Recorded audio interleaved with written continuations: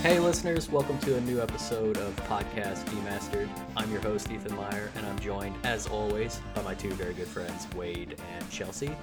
And welcome to episode 50 of the podcast. We got a pretty chill episode today. We're essentially just doing kind of a check-in with the crew here, and kind of what we've been up to since the start of the year.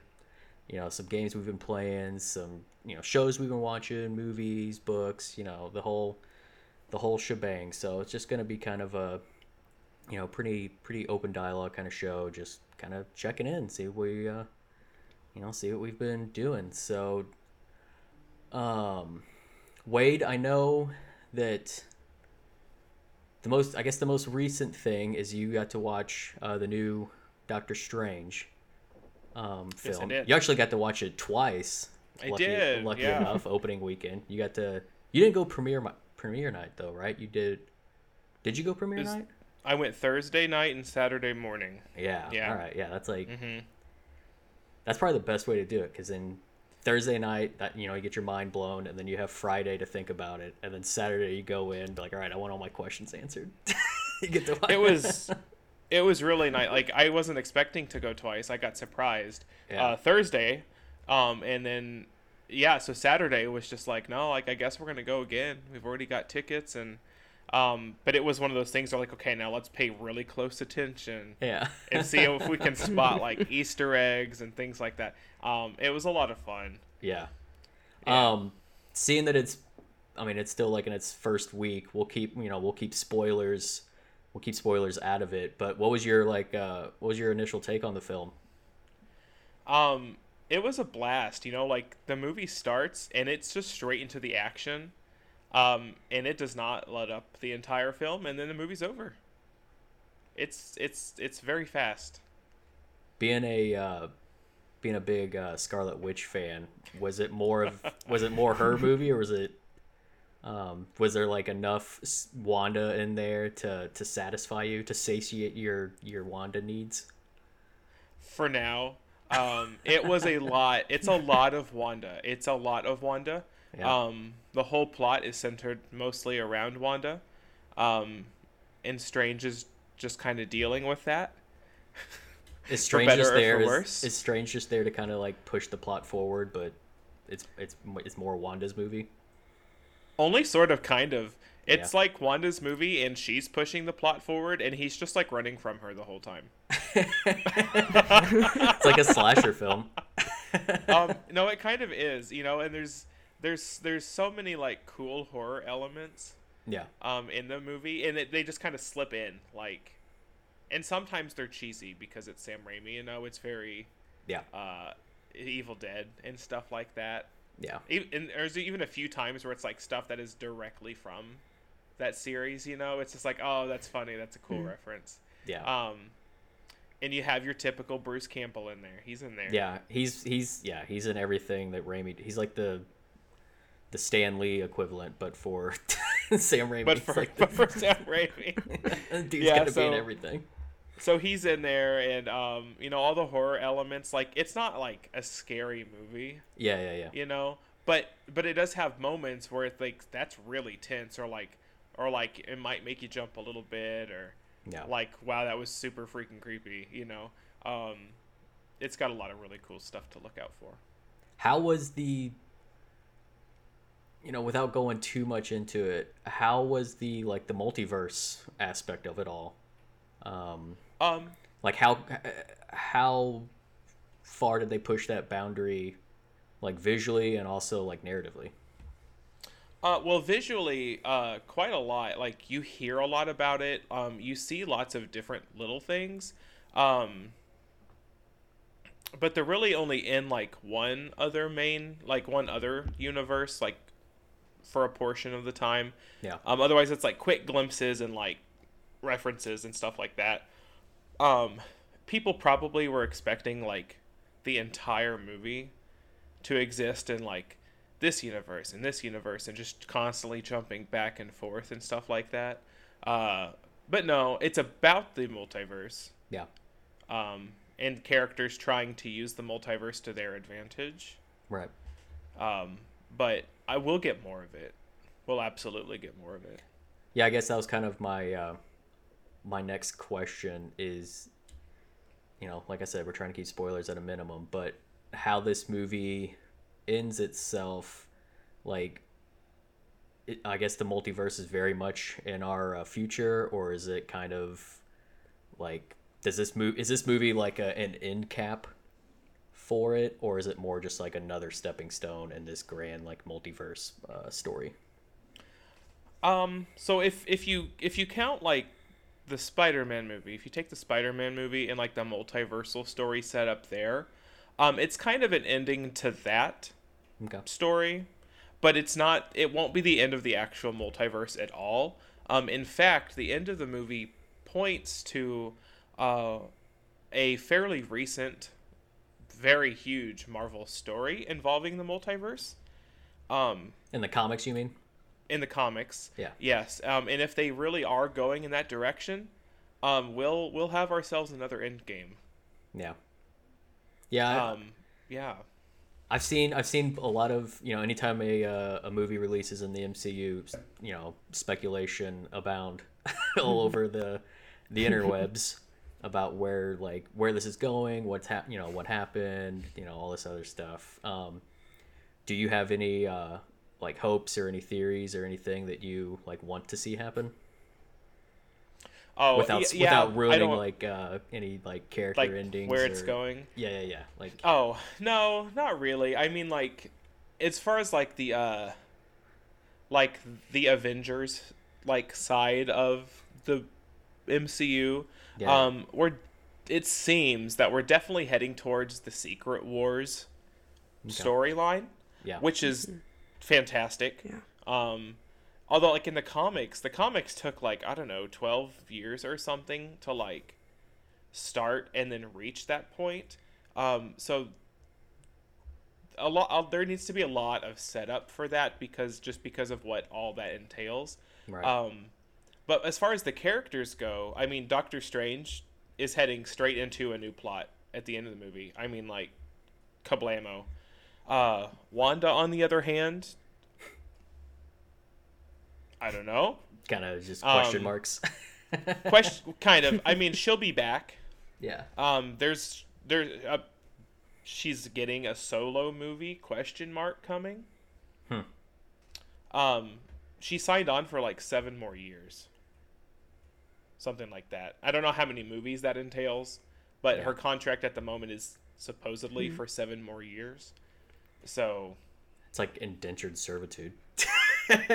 So long. Hey, she getting that money. She So, yeah. she is. Yeah. But also like between this movie, the last movie, a bunch of the Disney Plus movies, they're also building up the Young Avengers. Yeah. Which are I think that was absolute.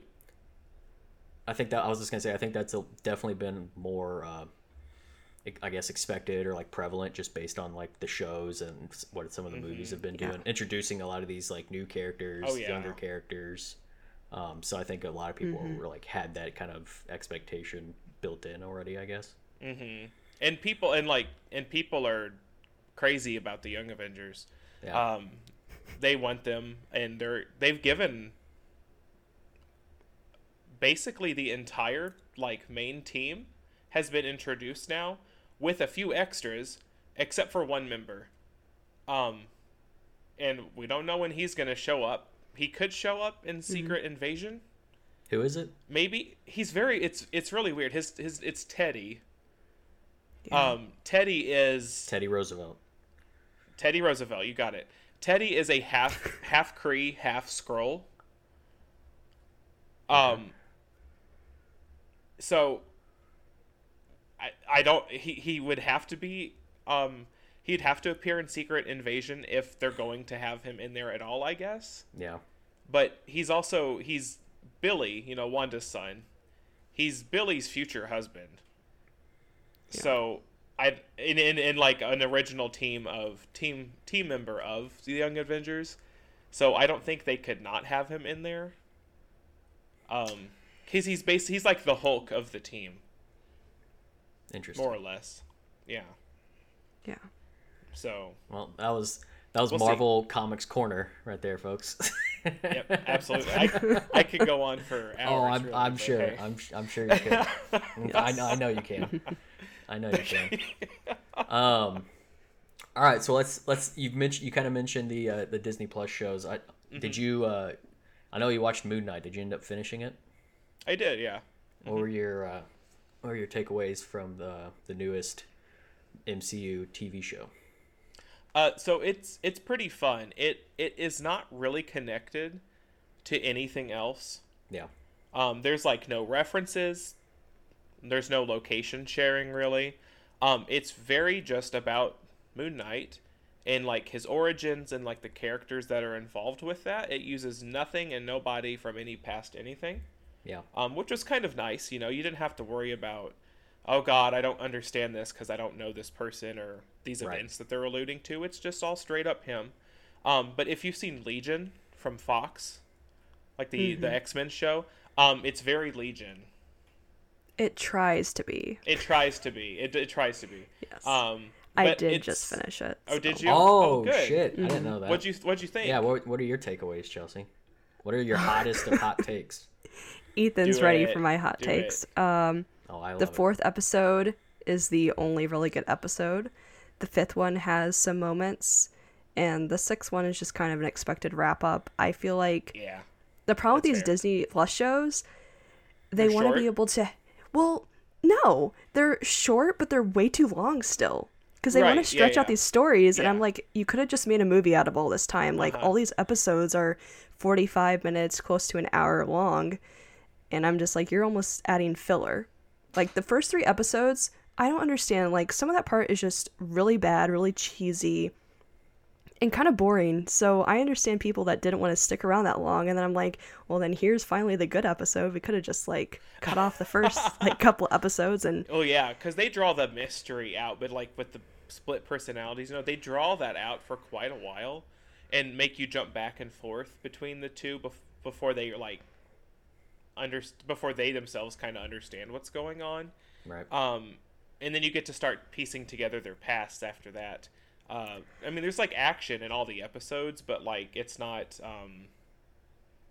like a lot, like a ton, you know. Yeah. So like what you're saying, Chelsea, absolutely.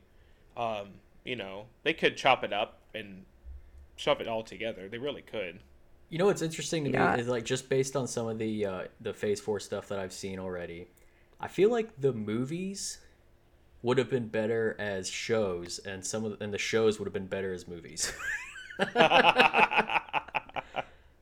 That is... Because I feel like a lot Pretty of the fair. shows had a lot of padding, and I feel like the movies have like you want more. Like there's like the Eternals is a Yeah. good example of that. I feel like that would have been a much Yes. better TV show than a movie, because I feel like there's just so much to unpack, and they really could have like did way more of a character focus on each one of them. Like I feel like they did a good enough job for what they could be in a film, but I think that would have made a much better TV series. Oh yeah. And Well, stuff like Definitely. Falcon and the Winter Soldier, I feel like could have been just a movie. that you know? that one absolutely really could have just Like I understand why WandaVision was a TV show, because along with its story, it was also just kind of like a very like creative like homage to sitcom television, which with each episode being it's different. Like so, like you know, I get that makes sense. But some of these other, like even Loki, I feel like would have been fine as a movie. Yeah. But yeah, even I think like Black Widow honestly probably could have used more actual story to kind of really make that a Like- more impactful show or more Yeah, impactful like- storyline. yeah. A show would have been Yeah. nice for Black Widow because it was like a farewell to the character, you know. Yeah. That one could have used a lot more like characterization Yeah. with her family and stuff through it to explore that past relationship and the atrocities of the Red Room and stuff. That one really would have. Yeah, I feel like that would have been been a better nice. show, because like in the film they try and spend too much time with spectacle, and the spectacle was already like bad. Like it had like a TV budget, but they made a film. You know, so yeah, I feel like I don't know. It's also just like some of these characters, some characters are more interesting, or you want to know more about them than others. So it's just kind of like I haven't seen Multiverse of Madness, but just based on its conceit alone, I feel like that would have been a pretty awesome like TV series, as opposed to like trying to put so much into a 2-hour film. That show would have been like Cliffhanger Central. Hey man, that's prestige television. Good TV show. I'd have been like crying all week waiting for the next episode. That's rude. No, that one needs to that's stay. That's TV done right then. Yeah. No. Yes. I need all of the Scarlet Witch slaying her enemies and not just increments. Okay. I need all of it all in one sitting, please and thank you. That's what binging's for. Yeah. But you can't binge Disney Plus shows. They don't let you. Good. Without you You being just a psychopath. wait for them to come out and then binge it. That's what I did. No. Mm-hmm. Sometimes if a show. I am not a rude. Sometimes if the show like like with Moon Knight with Chelsea, it's probably better to like binge it because like she was saying like some of it feels kind of dull, and like watching that and then having to wait a week for another like oomph. It's probably better just to kind of sit down and watch it all on like a Saturday. Well, with that one specifically, like if you're not a fan of Egyptian culture and stuff like that, like that is all that show is. I feel like and some people don't feel that. I was gonna say a lot of the stuff that I was seeing for like on the positive side were people who aren't not even necessarily like fans of the MCU, but they're like, I'm really digging this show. It's like it's giving me like the Mummy vibes and stuff like that. Like people were actually like absolutely were engaging with it because of the Egyptian like undertones. So they do a really good job of like being respectful towards stuff and things like that too. Yeah. That was like the most interesting part of the show to me. It was just when it got into really ridiculous CGI fights. I was like, please go away. You had something in the show and now you just ruined it for me. Although, like that Oscar Isaac. He's a great actor. Well, yeah, he's acting with himself for most of the shows. Yeah. Yeah. It's pretty crazy. He really gives it his all, and actually like he really like leans into a project, like he doesn't like phone it in for anything. So I do appreciate that. I didn't watch it. I watched the first episode, and it's just with TV's hard for me. If I don't get hooked on that initial episode, it's very unlikely I come back to it, especially if it's a weekly release kind of thing, because by the time that next one comes out, I've already forgotten about it or moved on. You know what I mean? So it's totally fair. Unless it is something like a binge model where like, well, maybe that first episode is just kind of shit. I'll just watch the next one, see where we're at. I'm more likely to watch it, I guess. But with the weekly model, if that first episode's not just a banger, then I'm just like, yeah, I'm done. I had that same problem. What's the next show we're supposed to get? Miss Marvel. Is it? Is it? I thought they pushed that back. Mm-hmm. I thought it's coming out in June. I was gonna say, I saw someone post a Marvel, like an MCU release calendar a couple days ago, and it was like Miss Marvel's June and Thor: Love and Thunder's July. And then I think they had like What If season 2 for like August or September or something like that. Oh, really? I don't know where that source came from. It wasn't from, it wasn't like an official like from Marvel Studios or Disney or anything, but it was a nice infographic. So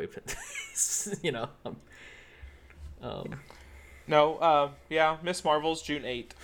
Yeah. Mm-hmm. They did push it back. I thought they just pushed it back farther. And I think She-Hulk's supposed to come out this year too, and Secret Invasion I think is also supposed to come out this year. So. Yeah, they don't have time frames. It's just still labeled dates. as 2022.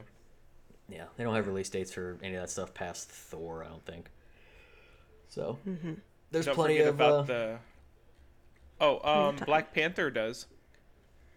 It has a date. November 11th. Mm-hmm. Oh, okay. Yeah. I thought that was pushed back. Oh wow. Okay. I think it was. I think it was supposed to come out earlier. I think it was supposed to come out in February. Initially. Oh yeah, that's right. and they pushed it back. So yeah, plenty of MCU stuff coming, both film and TV. So you know, it doesn't seem like it's going to be slowing down anytime soon, for better or worse. Chelsea, let's move into your corner. You've been playing a lot of games here lately. Where do you want to start? Oh, yes, I have been playing a lot of games. Definitely some of them have really stuck with me still.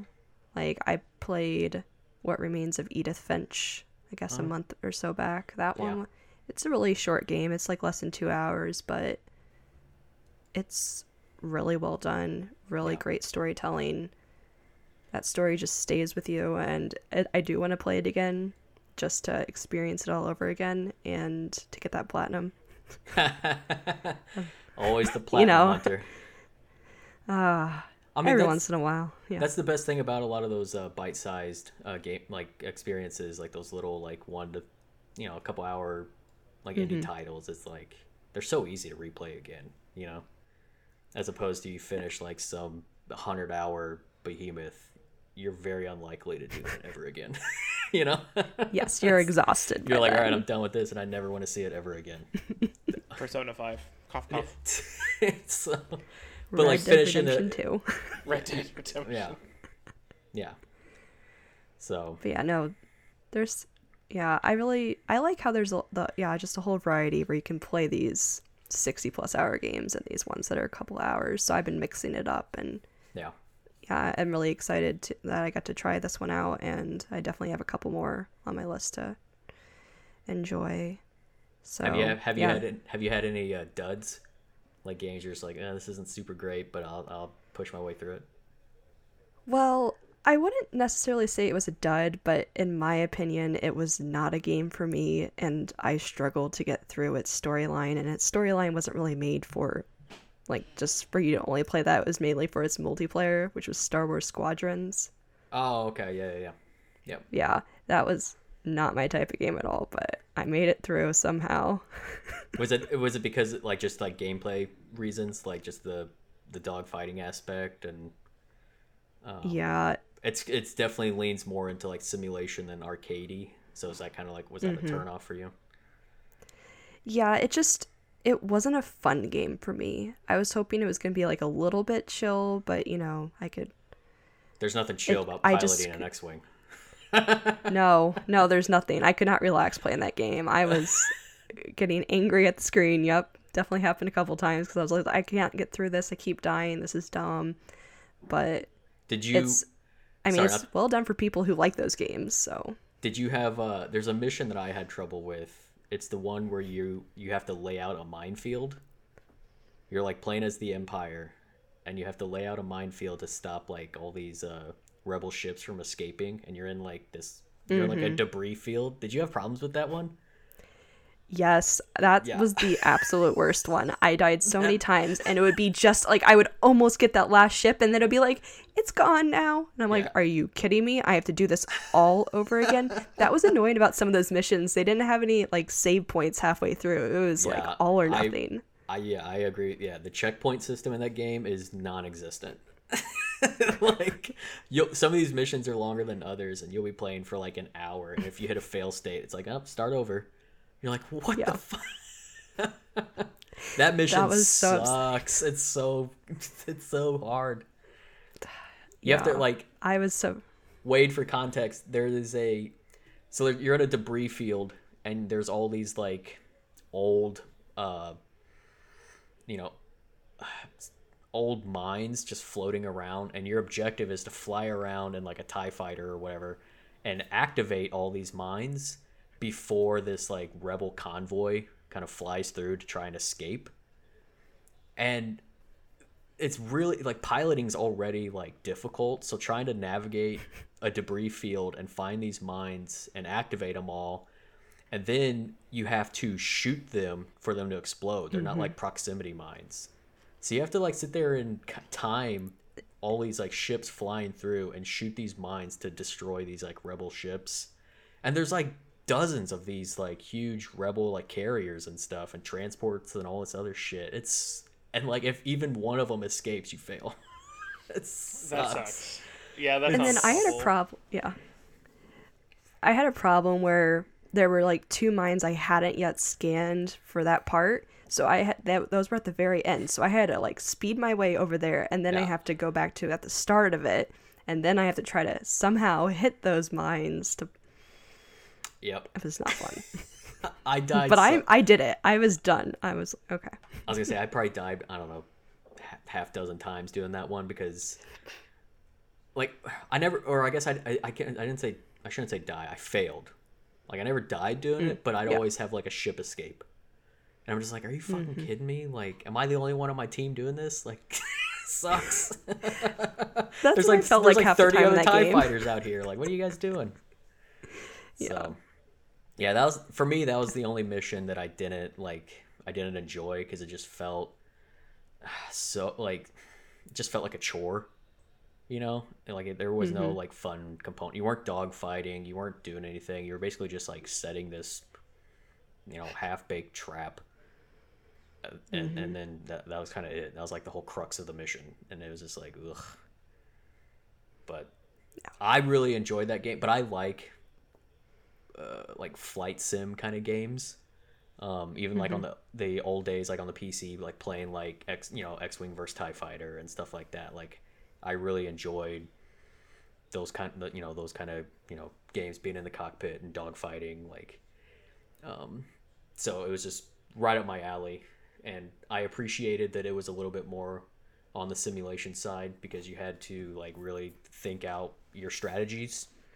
Because you can control your engines, you control your shields, like where your shields like are positioned on your ship, like the power of your lasers, like all this stuff. Like it was really cool. I really want them to do a sequel to it. But that studio's currently remaking Dead Space, so yeah, we'll see what. But I feel like it was a budget title because it was supposed to be a VR only game, and then they just did like a wide release for it. But I feel like it did pretty well. It did good reviews. I'm sure it probably made decent money. It's a Star Wars title, and it was like, I think it was a $40 game. So I'm sure a lot of people picked it up just because it being a cheaper title. So it had to have done well. So I'd like to see another one. I'm assuming, Chelsea, you will not play the sequel if they ever make one. No, I will not. But I hope you enjoy it if they make a sequel. Yeah, I tried it out once. Yeah.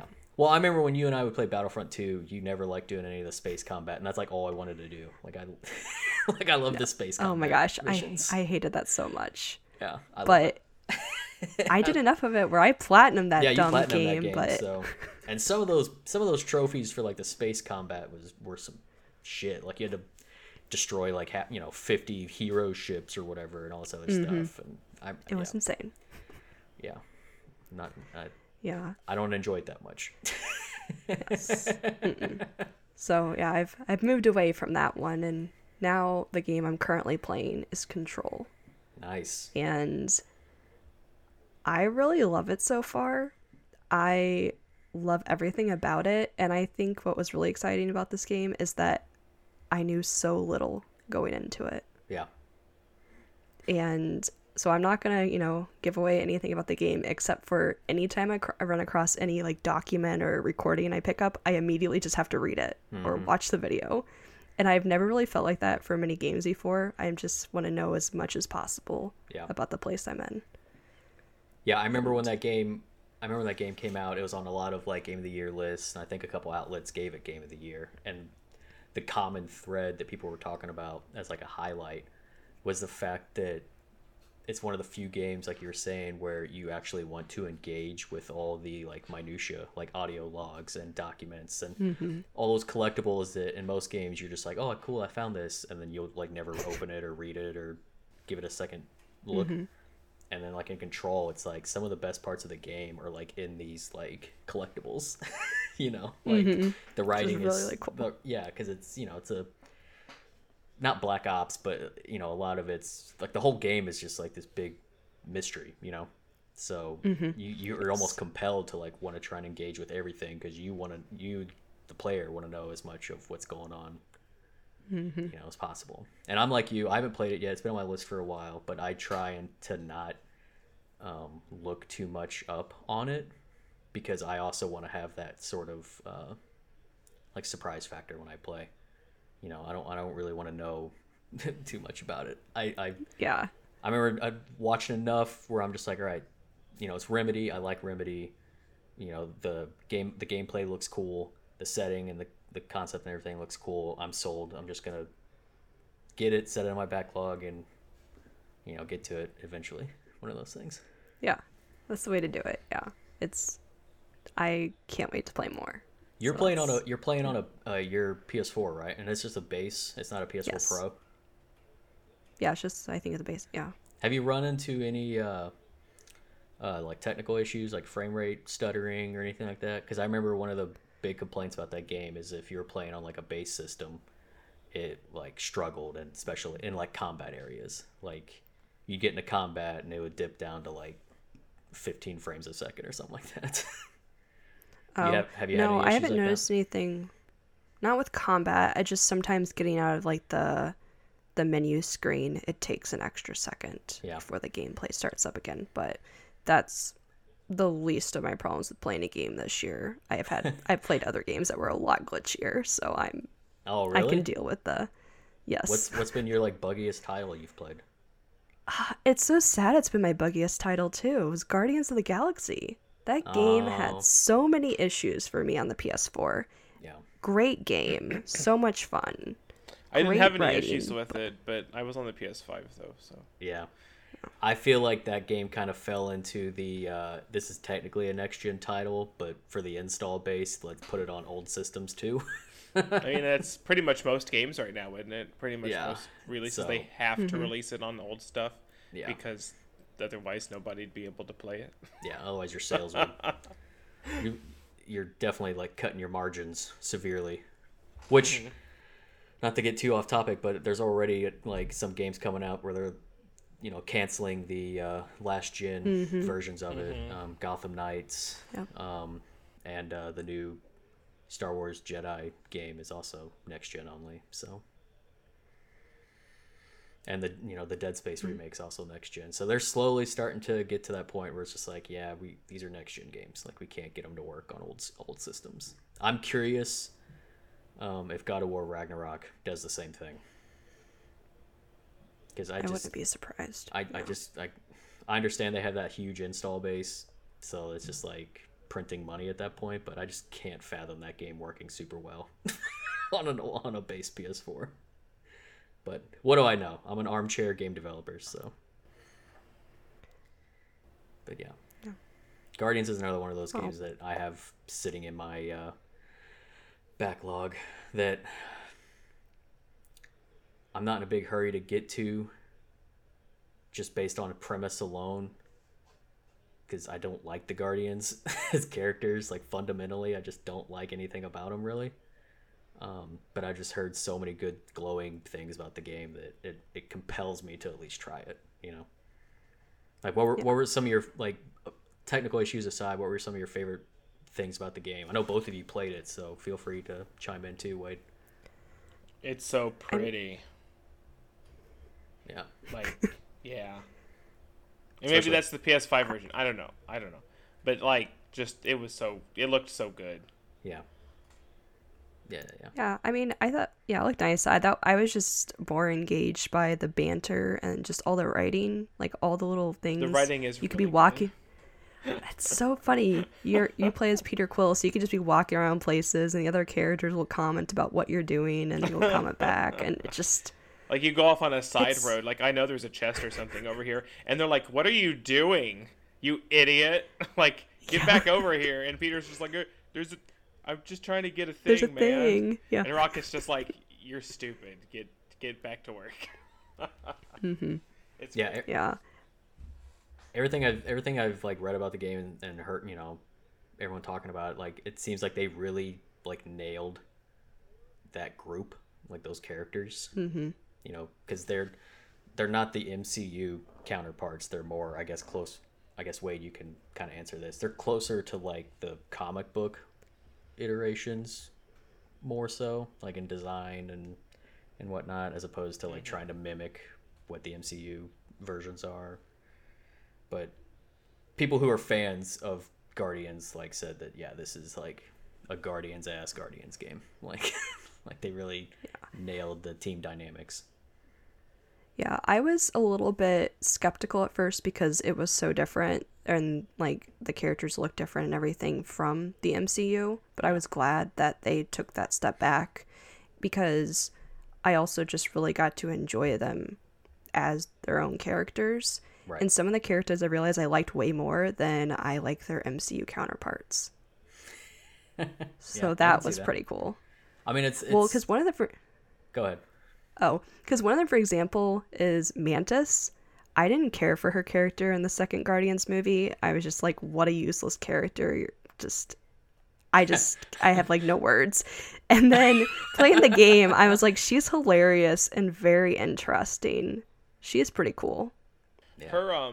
Her game version, her specifically is much closer to the comic version.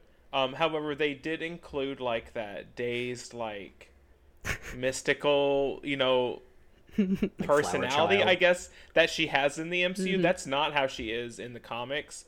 Yeah. In the comics, she has a huge role in like the fate of the galaxy. Like she's the Celestial Madonna, which is a huge thing.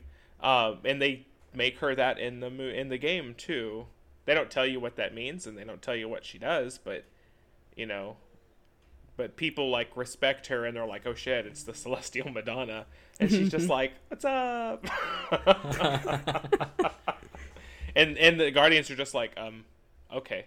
Who are you? Yeah. Yeah, because the only one I think that's met her is Gamora. I think, like once. Yeah, that's right. Yeah. Yeah, I'm with the recent kind of dumping of that studio from its parent company Square Enix. I'm kind of curious where they go if they try and do a sequel to it, because it had like critical acclaim but not financial success. And then I'm also kind of curious, like, now that they're not part of Square Enix, like, where does that Marvel license, like, where does that end? You know what I mean?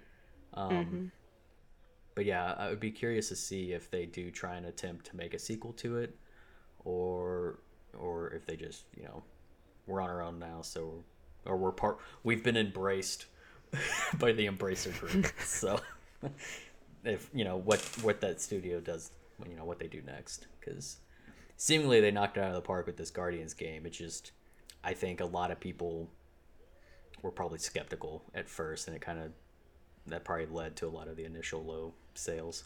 Oh, I mean, it came after the Avengers game. Yeah. And people were probably like connecting the two, which wasn't really fair. Yeah. Because they had nothing to do with each other, like at all. But I would see why people were like, oh. Yeah. You could see why a casual, just like, guy walking into a GameStop buying games isn't going to make a lot of the same connections as people who like pay close attention to the industry do. So it's understandable that that game would have the turnout that it did, I guess. So what else have you been playing besides Control?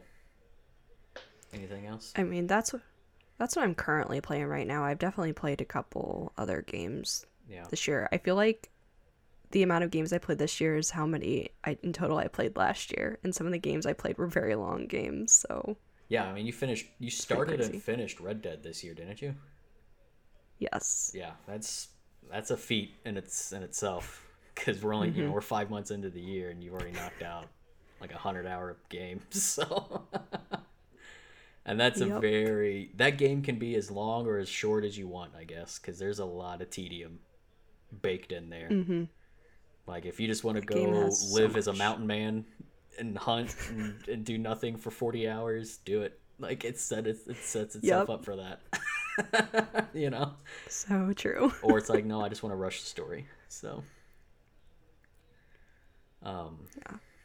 do you have any games on the horizon post Control that are like, they're going to be a daunting task like a 60-hour plus game in your future that you're looking forward to, or kind of, like setting up for? Well, I am going to play the Mass Effect trilogy again. Oh, I plan to do that. The Legendary Edition?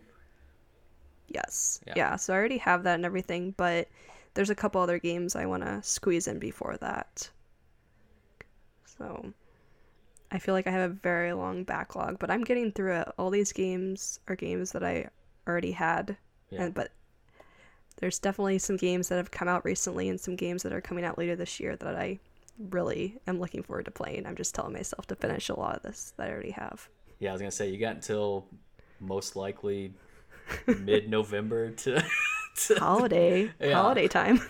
Yeah, with Starfield vacating a very prime real estate, I can see Hogwarts Legacy swooping in, trying to nab that, because that is like November 11th is like a prime release date. You got Thanksgiving after, and then you got the Christmas season, so that seems kind of tailor-made for a Hogwarts Legacy to kind of take that spot, as opposed to releasing like early to mid-December. Yeah, very likely. Hopefully we get that official release date next month. Yeah. Or something. Some more news, hopefully. Yeah, I mean, we're getting ready to kick into game news season in the next couple of weeks, so should be getting a lot of interesting announcements. Yes. All right, well, with that said, how about we take a quick break before we continue on here, before we get into what I've been doing. Sound good? Yes. Sound good. All right, we'll take a quick break.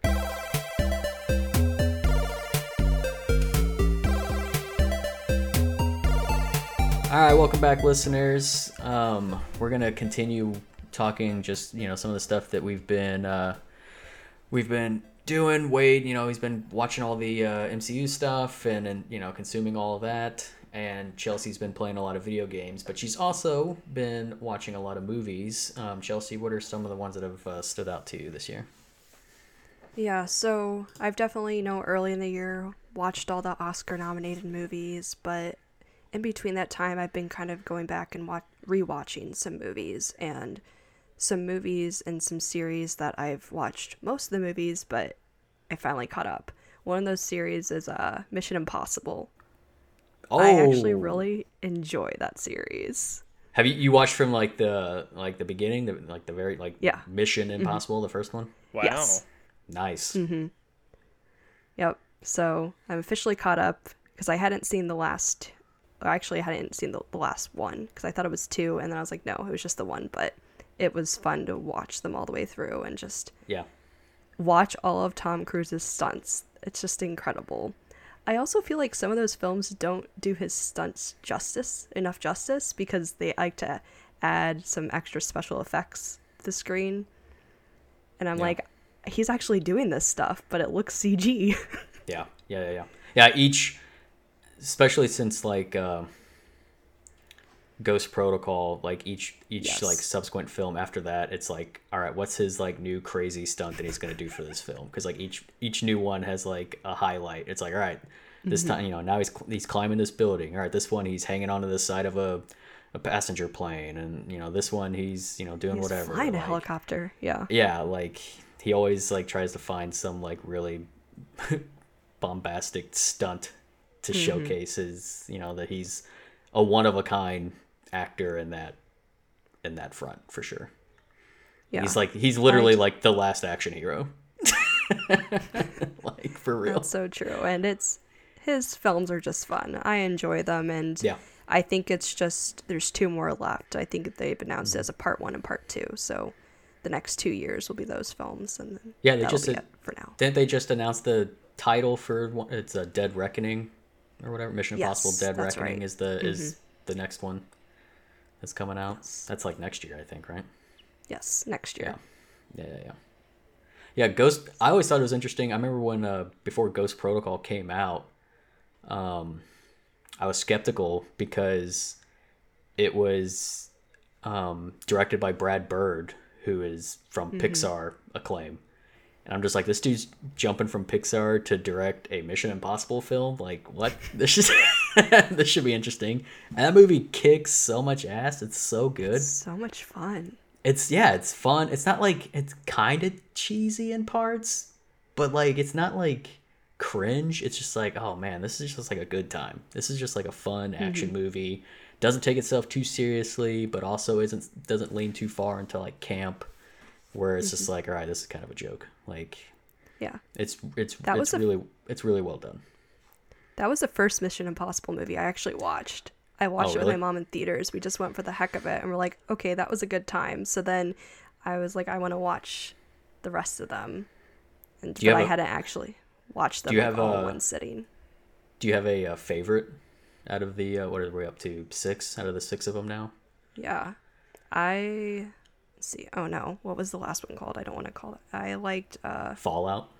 No, I like Rogue Nation. That's my favorite Nation. one, I think. Rogue Nation's Fifth pretty one. cool. Mm-hmm. Rogue Nation's pretty cool. I think I have a soft spot for Mission Impossible 2 because it's John Woo as a director, and it has all of his like trappings in it, like the motorcycle like duel, and then he's got the doves flying in the background during like one of the fight scenes, and the whole like face off stuff where like they're wearing like masks of like other people, like that's like just like a pretty stereotypical like late 90s early aughts like action film. Tom Cruise has got his crazy long hair, like yes. But yeah, it's a good movie. I like it. I mean I like all of them, but and they're also I mean I guess more so these last couple are a little bit more, but man, those first 3 are so stylistically different. Like the first one is very much like shadow ops, kind of brooding, almost like a political thriller to an extent, and then the second one is just just a John Woo film, and then the third one is J.J. Abrams, and it's comes with all of his bluster, and then the fourth, fifth, and sixth one are a little bit more like, they seem more like the same franchise, I guess, even though they're different directors too. I mean, I guess Rogue Nation and Fallout are both McQuarrie, but They're Ghost very Protocol, yeah, and he's doing the last 2, so he's kind of took over. It's like Harry Potter, Yep. Each film had a different director until like the last 4 or whatever, and then it's just like, all right, let's just stick with one guy here. So, yeah, those are good films. I really like them. I'm looking forward to the final 2. Yeah, same. What's the film that you watched that actually came out this year? The film, I actually went to my local drive-in because they finally opened it up and I was able to go last weekend. I saw The Bad Guys, the animated film by DreamWorks. Oh, okay. For some reason, I was... Did you like it? Oh, no. I don't know why, but when you said that title, I immediately was thinking The Other Guys with Will Ferrell. Yes. I was like, they were playing that at the drive-in? Every day. No. Oh, gosh. Sold out audiences. So, okay, The Bad Guys. Now, this movie, from the trailer and stuff, I thought it was going to be a little bit more for everyone, but it's definitely geared towards children. This was definitely a heavy kids movie, which, it's cool. That's fine. I'm glad kids can have animated movies too. I was just hoping it was going to be a little bit more for everybody.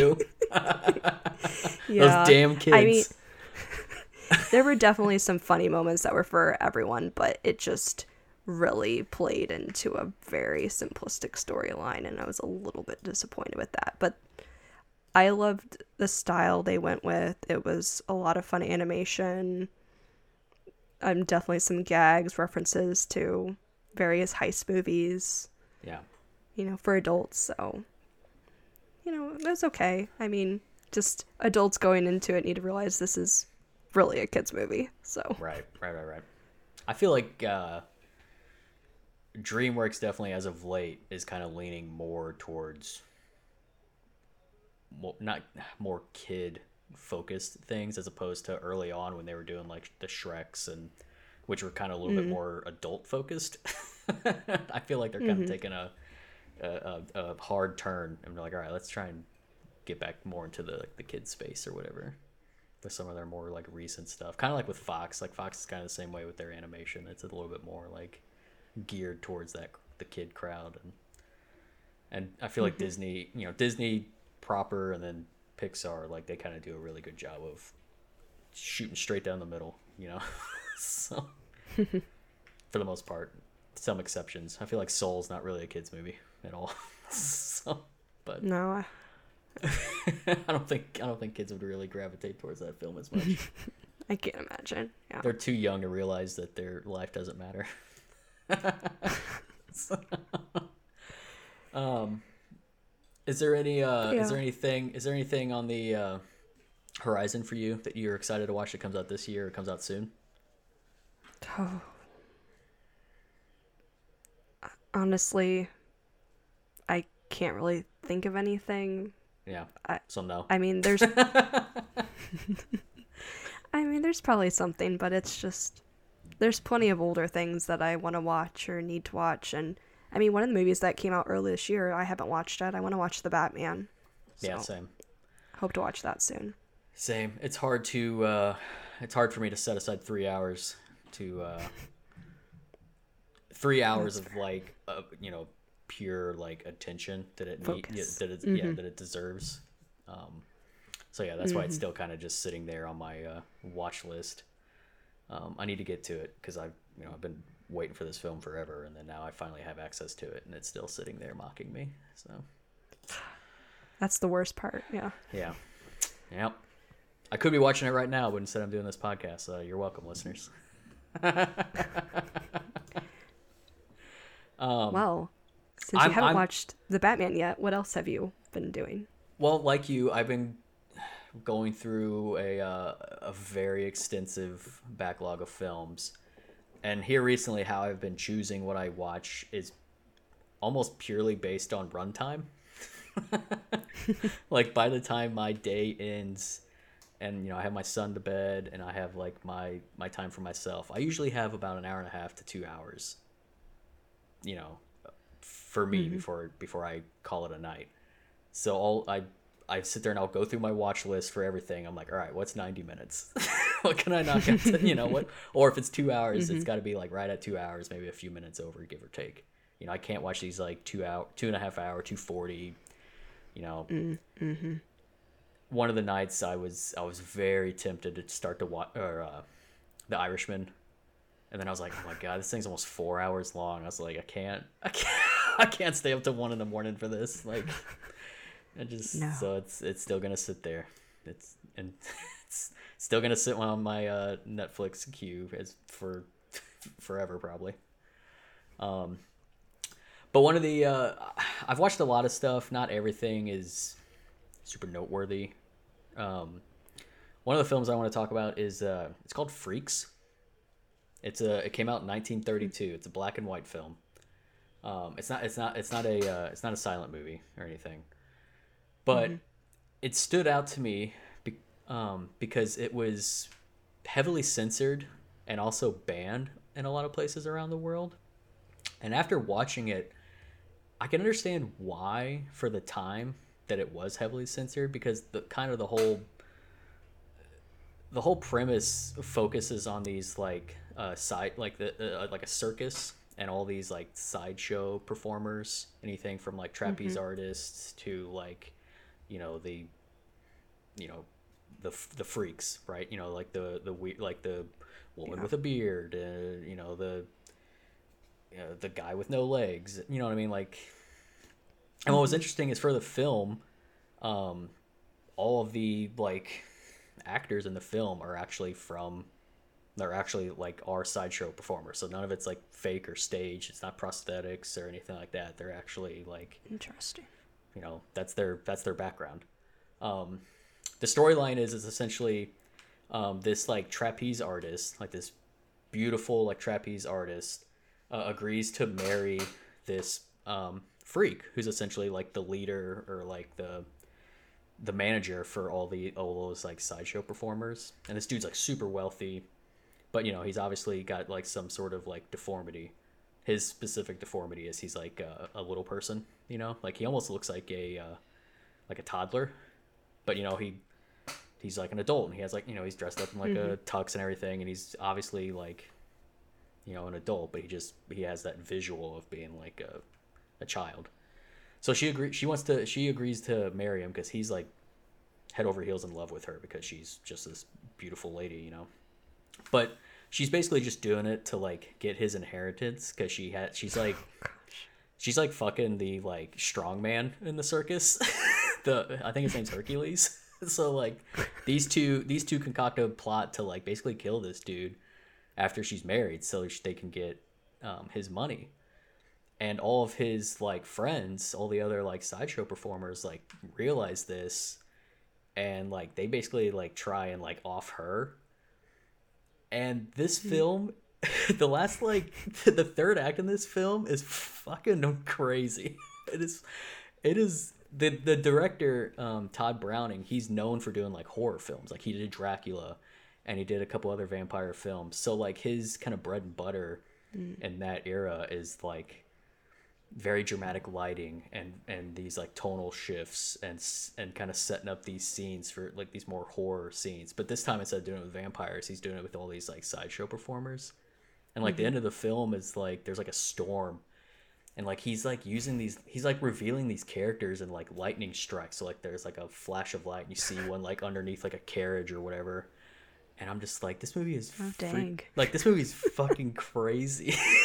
Like there's also probably one of the most badass scenes I've ever seen in a film. One of the performers is a guy that has no arms and no legs. All right, that's his abnormality. There's a scene, and you could tell the director also thinks it's cool because it basically has no plot significance. It's just like a 5-minute scene of this dude pulling out like a thing of cigarettes and like a box of matches and like lighting his own cigarette with no arms or legs. It's like the most impressive thing I've ever seen. I'm just like, this dude is a badass. And like later on in the film, when they're trying to like kill this trapeze artist, he's just like hiding out with like a knife in his mouth, like underneath this like tent or whatever, like scoping this chick out. I'm like, this movie is fucking awesome. So yeah, that sounds wild. But just based on those characters alone, like I can see how people would think it's like exploitative, but they're like the heroes of the story. They're like the characters you're rooting for. They're like these guys are badasses. Like they're awesome, and like the normal people, quote unquote, are the pieces of shit. Like it's like kind of like the whole premise of the film is just like these normal people are the ones that are terrible, and the freaks are like the actual like good-natured like respectable people, you know what I mean? So like that's kind of like the message there. But I had to check it out, and it's super short. It's like barely an hour. Oh wow. So that was another reason why I'm just like, all right, I'm watching this. Because I got an hour for sure. So yeah, I watched it on HBO. So if you have access to HBO or HBO Max or whatever, I would definitely say check it out because it's an impressive film for that era for sure. Just based on like some of the lighting techniques and composition and staging, and just like all his performers are just so fucking cool. Like they're so cool to watch, like what they do, and just like their acting chops too. Like I was like intimidated. I'm just like, damn, these guys are fucking creeping me out. Like this is awesome. Like this trapeze bitch, she's gonna get her comeuppance. So yeah, I was rooting for him the whole time. It's a good film. I would say check it out, but I can definitely see why it had controversy when it came out for sure. Another film that I've been wanting to watch for a long time is THX 1138, which was George Lucas's directorial debut film. I feel like the script for this film is probably a page long. There's almost no dialogue at all. It's all just quintessential visual storytelling. It's so cold. It's so sterile. The whole premise is kind of like 1984, if you're familiar with the George Orwell story. Like, it's all about just like these people living in like a totalitarian society where they're constantly like drugged, so the government can just kind of use them as slaves to just like do tedious tasks or whatever. And like they're banned from having relationships, or banned from like, you know, sex, or like really anything. So it's very heavy on like government control and like, you know, those like 1984 vibes.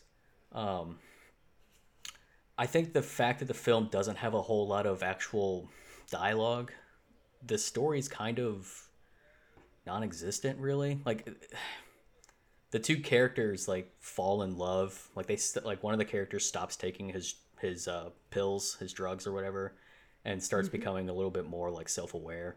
And then he realizes like, oh yeah, this girl actually like love her, so I want to be with her. And then they have like, you know, this secret relationship and everything. But the thing that was impressive about the film was the like camera work. A lot of people have always given George Lucas shit in his movies for more for like the visual side than anything else. Like, they've always just been like, well, this dude's a writer, he shouldn't be directing films. I would say watch this. I would say watch this movie, because this is like the opposite, where it's just like the writing is kind of whatever, not almost non-existent. But hot damn, like the visuals in this movie are fucking brilliant. Like, some of his just compositions are impressive, like so layered. And I'm just like, man, this is awesome. Like, I want more of this George Lucas. Like, I kind of want him to come back and just do another like weird movie like this, and kind of leave Star. You know, obviously he hasn't done Star Wars in a while. He's just like a consultant or whatever the fuck. But this is what I want to see more of. You know, like these like really like auteur driven films from him. Because I think once he did Star Wars and that took off, like that's all he focused on for the rest of his career, and then just kind of stopped. You know, like after after this and American Graffiti. And then he kind of just knocked it out of the park with Star Wars, and he never really did another like project like this again, and that kind of sucks. Because having watched this and American Graffiti, I'm just like, damn, these are good movies. Like, like I would love to see. And what's also interesting is, you know, at the time of making this, him and Francis Ford Coppola were like having their own. They had their own studio, like they created their own studios, like called Zoetrope, and like.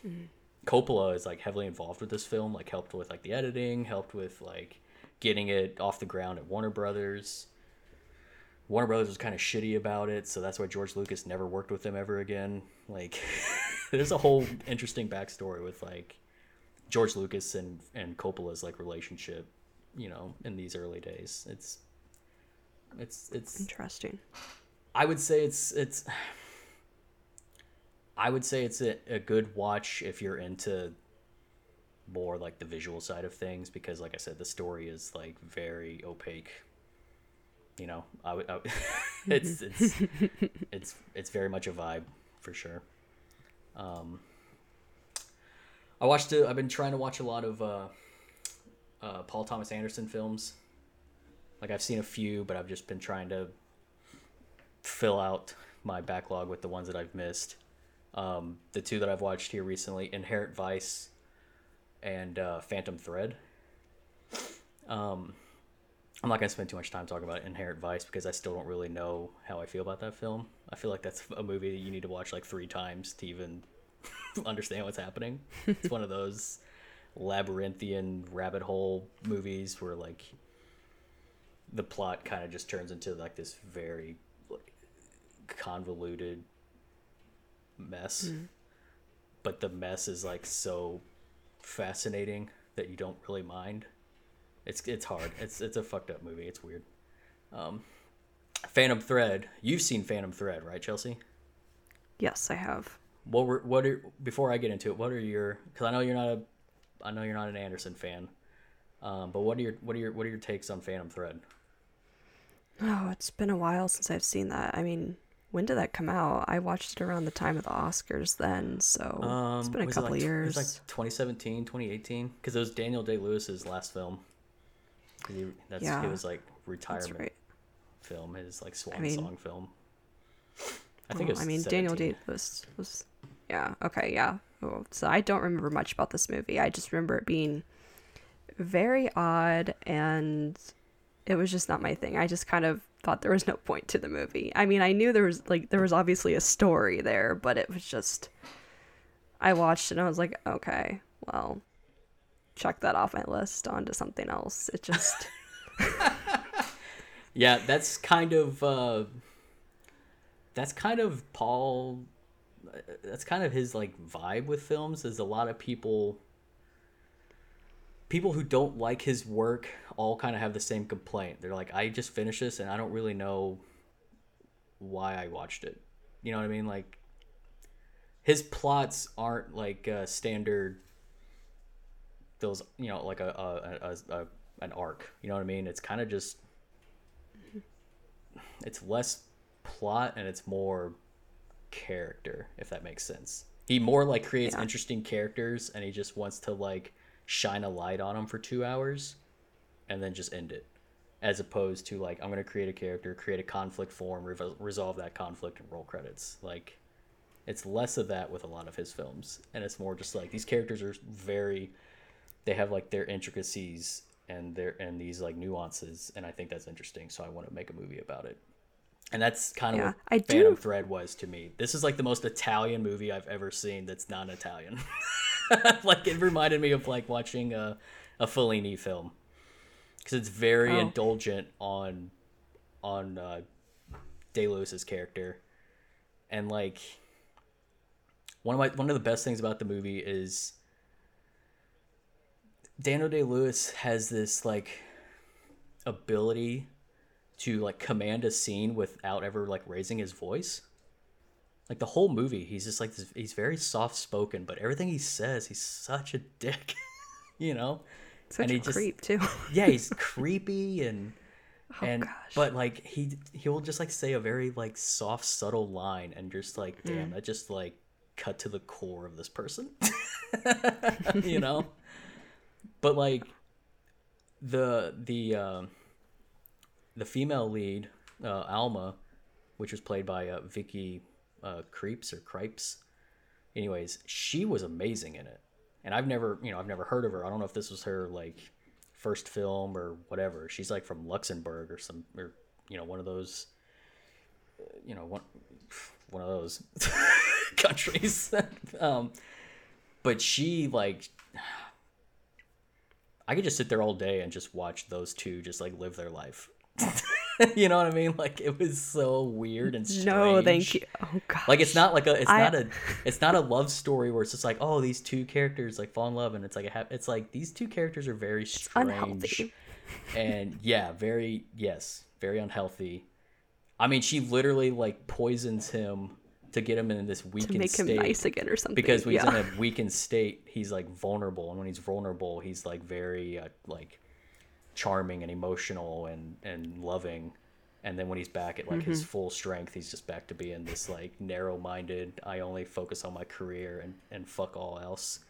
So she literally just like subtly poisons him when she wants him to be like nice. And then like there's a point in the film where she basically just tells him, she's like, hey, I'm gonna poison you, you're not gonna die, you're gonna wish for death, but you're not, and I'm gonna nurse you back to health, and it's gonna be great. And he's kind of like, okay, yeah, that sounds great.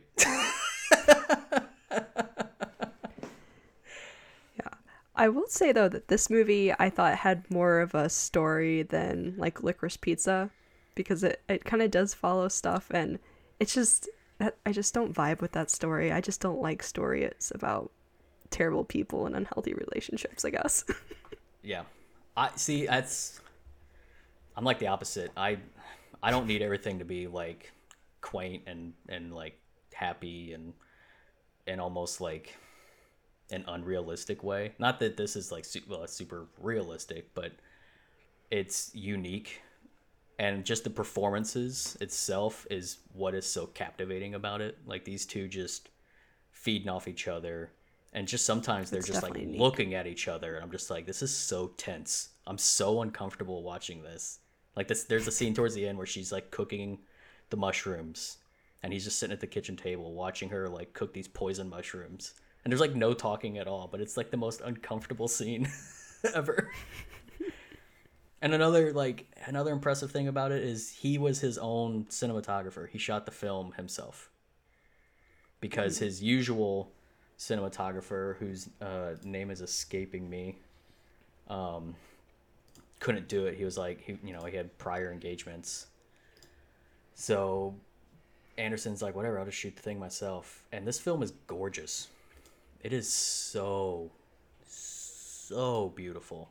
And it's like in kind of like a gritty, kind of dusty way. Like it doesn't have all this like glitz and glamour when you watch like period pieces, and they're very vibrant and like glamorous and bright. This is the opposite of all the that. Opposite. But there's still scenes that are just like very visually striking. Like I can think of the one where, they go to like the mountains, and she goes skiing, and he's just kind of sitting at the bottom of the mountain, like, drawing his dresses.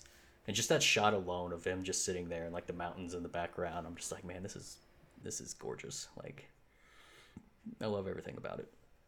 And like, it was his sister is also a very, very good, like whoever that actress is, her name's escaping me. She did an amazing job. She's very like dominating and carries a scene. And the way that she like talks to her brother and kind of puts her brother, Daniel Day-Lewis's character, in his place is also just so good. Like there's a scene where he's like getting fussy or whatever, and she basically like is just like, shut up, I will destroy you. And he's just like, okay, I'm sorry. Like, I don't know, it may be one of my favorite Paul Thomas Anderson films. Like I as soon as it was over, I immediately wanted to watch it again. And I haven't had that with one of his films since There Will Be Blood. Both Daniel Day-Lewis. So maybe there's something about Daniel Day-Lewis that I really like. That dude is such a. I miss that he's not acting anymore. It's a huge loss, because that dude is very, very good. I can tell in this film too. He had a little bit, like, if you've seen the film Lincoln, and how he's very soft-spoken in that film, I feel like that kind of carried over into this a little bit, because he's so soft-spoken in this movie. But instead of being like this sweet old Lincoln, he's just like this asshole dressmaker. The opposite, yeah. It's just like the antithesis of Lincoln for this film. The anti-Lincoln. So yeah. But yeah, I mean, that's pretty much like some of the more recent stuff I've watched. I did get to see The Northman, which it's definitely not a movie for either one of you. I would say I don't think either one of you would enjoy it. I don't know if you guys have seen anything Robert Eggers has done. He did The Witch and The Lighthouse. I've seen The Lighthouse. Okay, so The Northman is definitely his more mainstream film, but it's still very much an Eggers film. And I'll just kind of leave it at that. Okay. But it's very good. He's one of my like favorite new directors. And this just keeps that alive. Like this may be probably like my favorite film I've seen of the year so far. Wow. Pretty sure it comes out tomorrow on video on demand, and I really want to get it just so I can watch it again. Oh, nice. It's just that good. It's excellent.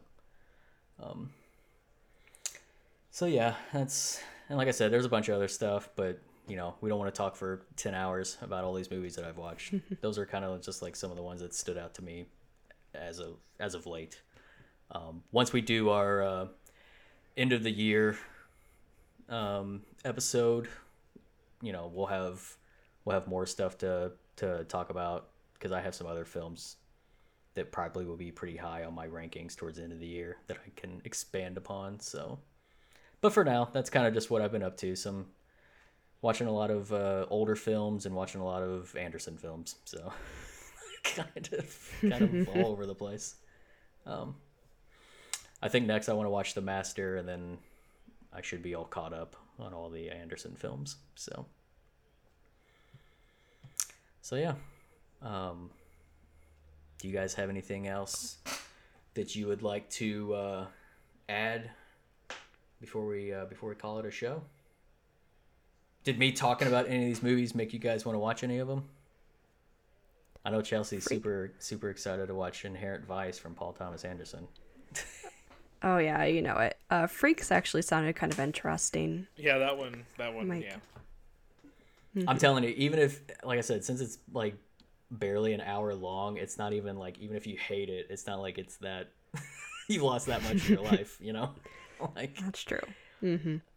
It's like watching an episode of Prestige Television, you know? It's like that. It's that length. So, it's definitely very worth manageable. It's definitely worth it. It's got a really interesting story, very good performances, and amazing cinematography. So, especially for a film in the 30s, like, it's pretty incredible. But yeah, all right. Well, Chelsea, why don't you take us out then? Yeah, well, I think that'll do it for this week's episode of the podcast. Thank you, everybody, for listening. Be sure to like and subscribe wherever you listen to this podcast. Share it with a friend. Also, listeners, we want to let you know we are going to be doing a special anniversary episode in the next couple weeks. So please send us any questions you have for us. Questions about favorite films, various things we have not talked about on the podcast, things we have talked about on the podcast, any questions at all, please send it our way. You can send those to our social media sites, and we're on Facebook, Twitter, and Instagram at PodDemastered. You can also feel free to send us an email at demasteredpodcast@gmail.com. Thanks again for listening to this week's episode, and we hope you tune in next week. See ya. See ya.